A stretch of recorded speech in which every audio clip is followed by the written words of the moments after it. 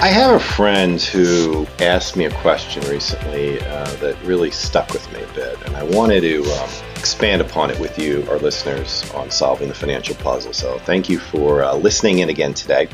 He asked me if I was happy. Now, I should say that this friend has gone through a little bit of some personal challenges, a divorce and things like that. And, while if you compare his so-called plight to many other people, he has a lot to be happy about in his life. I mean, divorce is certainly not rare anymore, and he's got a lot of friends and all that, but he's going through a challenging time. And so when he asked me that question, if I was happy, I didn't even give it a second thought. I am happy.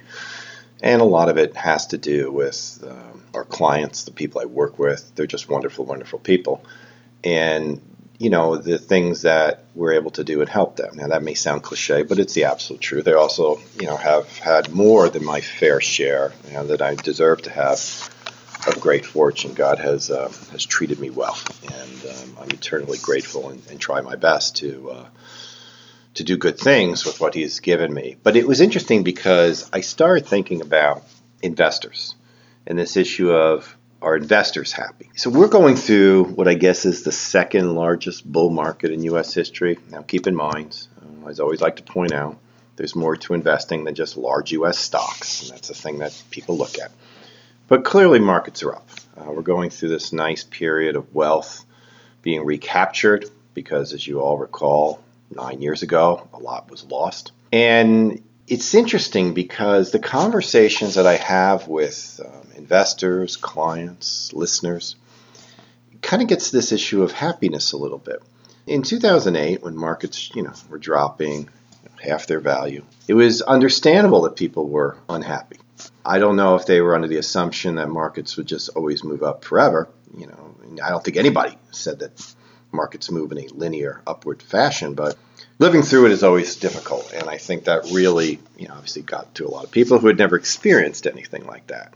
Of course, as we all know, the only people who lost are the ones who sold. So you would think now that markets are up, that everybody should be very, very happy. And yet, I get all these questions about, well, it's been going up. It's due for a crash or a correction, right? Probably the least favorite question I ever get. So let's go over some of the assumptions, what I would call false assumptions in that statement. First of all, the year I was born, 1963, the Dow Jones Industrial Average was trading in the 600s. Now, 63, you may recall, that's the year JFK was assassinated. I was born in February. He died right before Thanksgiving. We were, working on the space program. A computer was something that was in a back room somewhere that was huge. We all drove these big gas-guzzling cars. Everybody smoked. TV was mostly black and white. Radio was probably as big as it is today, probably bigger, but always been big. It was a different world, though. It was definitely a different world in 1963. Things changed dramatically over the years to come. But between 1963 and today, in 2017, there's been a lot of bad news. Really, really bad news. When I was a child and the Vietnam War was going on, and I remember thinking that, I was going to have to go to war. And my mother used to tell me that, no, don't worry about that. It'll be over by the time you reach that age. I was like 6 or so when she was telling me this. It actually ended. See, I think, so I had this conversation when I was 6. It actually ended officially when I was 12.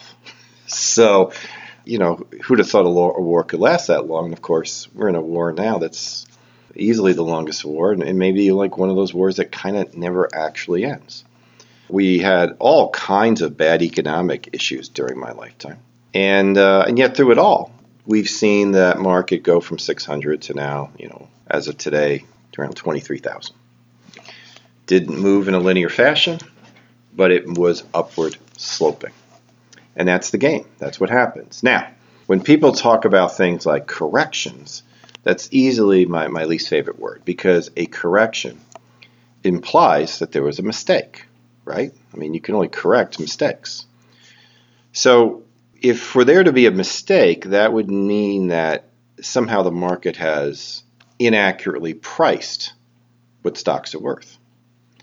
And this is inaccurate because in an auction market, which is what we live in, the price is set by supply and demand. It is not set by some bureaucrat who feels that a company should be worth a certain amount of money. No, it's purely based on what somebody wants to pay for it. So the house that you live in today, assuming you know it's an older home, let's say if you live in a home that's 20, 30 years, well, it's worth far more than it used to be because somebody's now willing to pay more for it than they were way back when.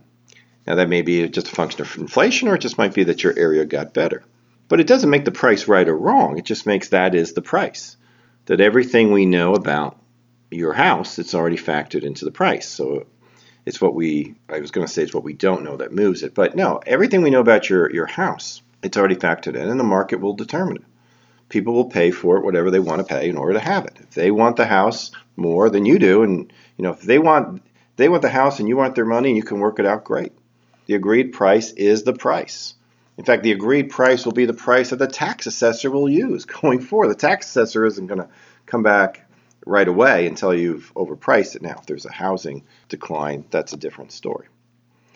So if it's true with real estate, it has to be true with stocks. There is no correction. What happens is there's unexpected news. Unexpected news comes to the front, which leads to a reduction in the stock price, largely because demand for it isn't what it used to be. So at this moment in time, as I'm doing this recording, we have a situation where the White House is thinking about changing the tax code. And one of the big changes they're looking to make is to lower corporate taxes. And ever since President Trump took office, the market has been expecting this because he ran on it. Hillary Clinton did not. So as soon as Donald Trump won, the markets took off because they were excited they had a pro-business president. And the idea here was, okay, well, with him in power, if he lowers tax rates, companies are going to be more profitable, they're worth more.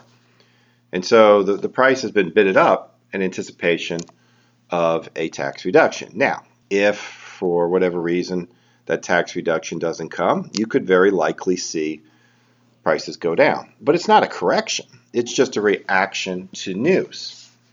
Now, I want to point this out because, again, I began this segment talking about happiness. And, are we happy when our portfolios go up? I would hope so. So if they're going up, why do we get anxious that they're going to go down? Especially when we understand that over time, they have always gone up.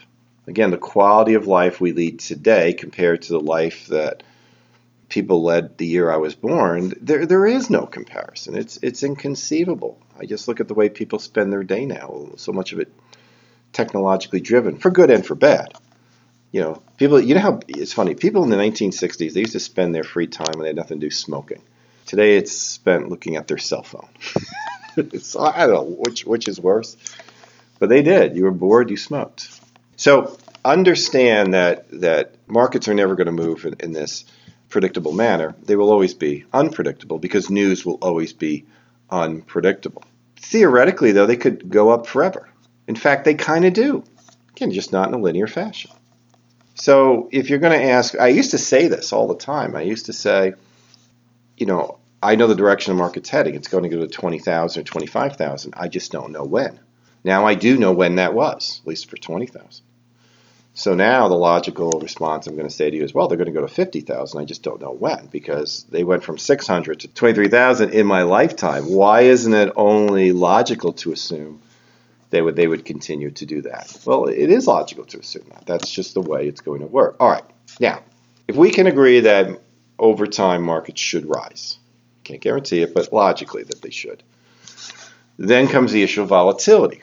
So the thought is, all right, well, if they're going to be moving in a volatile manner, isn't that a concern of mine? Because if I'm selling shares for income, I don't want to sell them when they're down. I want to sell them when they're up. Absolutely. You're absolutely right about that. Which is why, particularly in your retired years, you need a portfolio that is less volatile than the overall stock market. Certainly less volatile than the large U.S. stock market. But there is room for the U.S. stock market in your portfolio, I would argue, because if we're concerned about the money we need today, fine, don't put that in stocks. If we're concerned about the money we need 10 years from now, if you want it to really grow with inflation, who cares if it's volatile, as long as it's upward sloping over time. So let's try to get happy here, folks. All right, you live in the greatest time in the history of the world. You do. If you don't believe me, please read your history. There was never a greater time. Oh, sure, there might have been some people who had life perfectly. But, we live in a time now where when someone gets sick, we just assume they're going to get better. We live in a time now where premature children, super premature children, are born and thrive.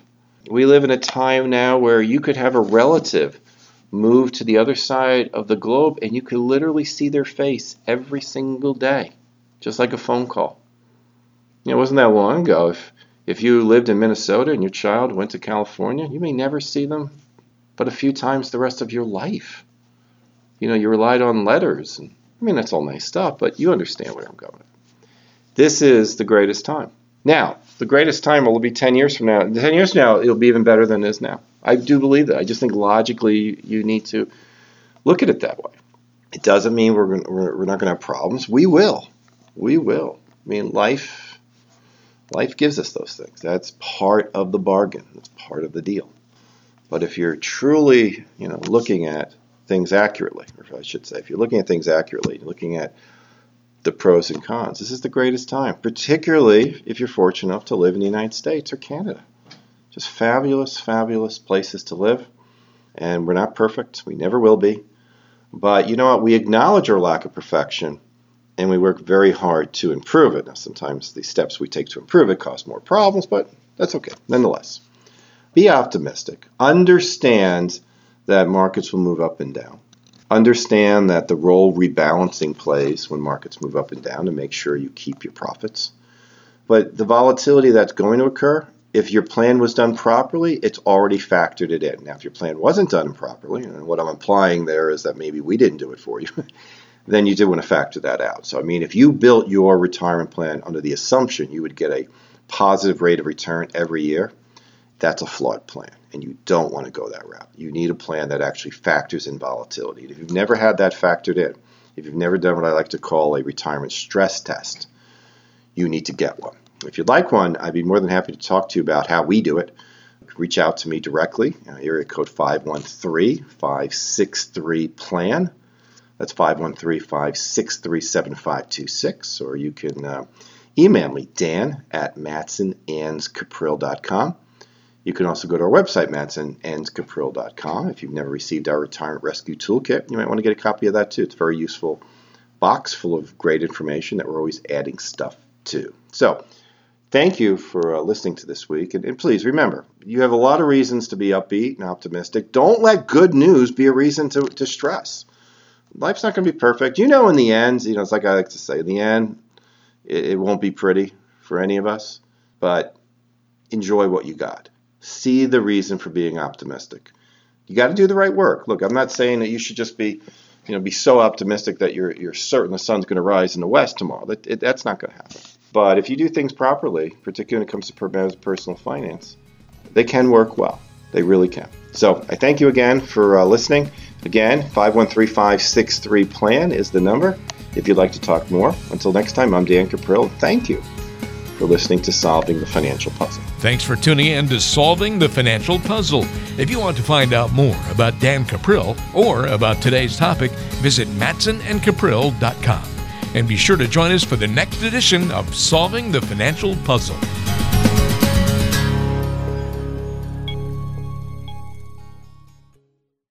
Information provided on today's show is provided for information purposes only and does not constitute investment, tax, or legal advice. Information has been obtained from sources that are deemed to be reliable, but their accuracy and completeness cannot be guaranteed. Always consult with an investment, legal, or tax professional before taking any action. Dan Caprill is an investment advisor representative of MPM Wealth Advisors and Caprill Wealth Coaching, LLC. Both firms are registered investment advisors. To obtain a copy of Form ADV and a private policy statement for either firm, call 800-353-7923.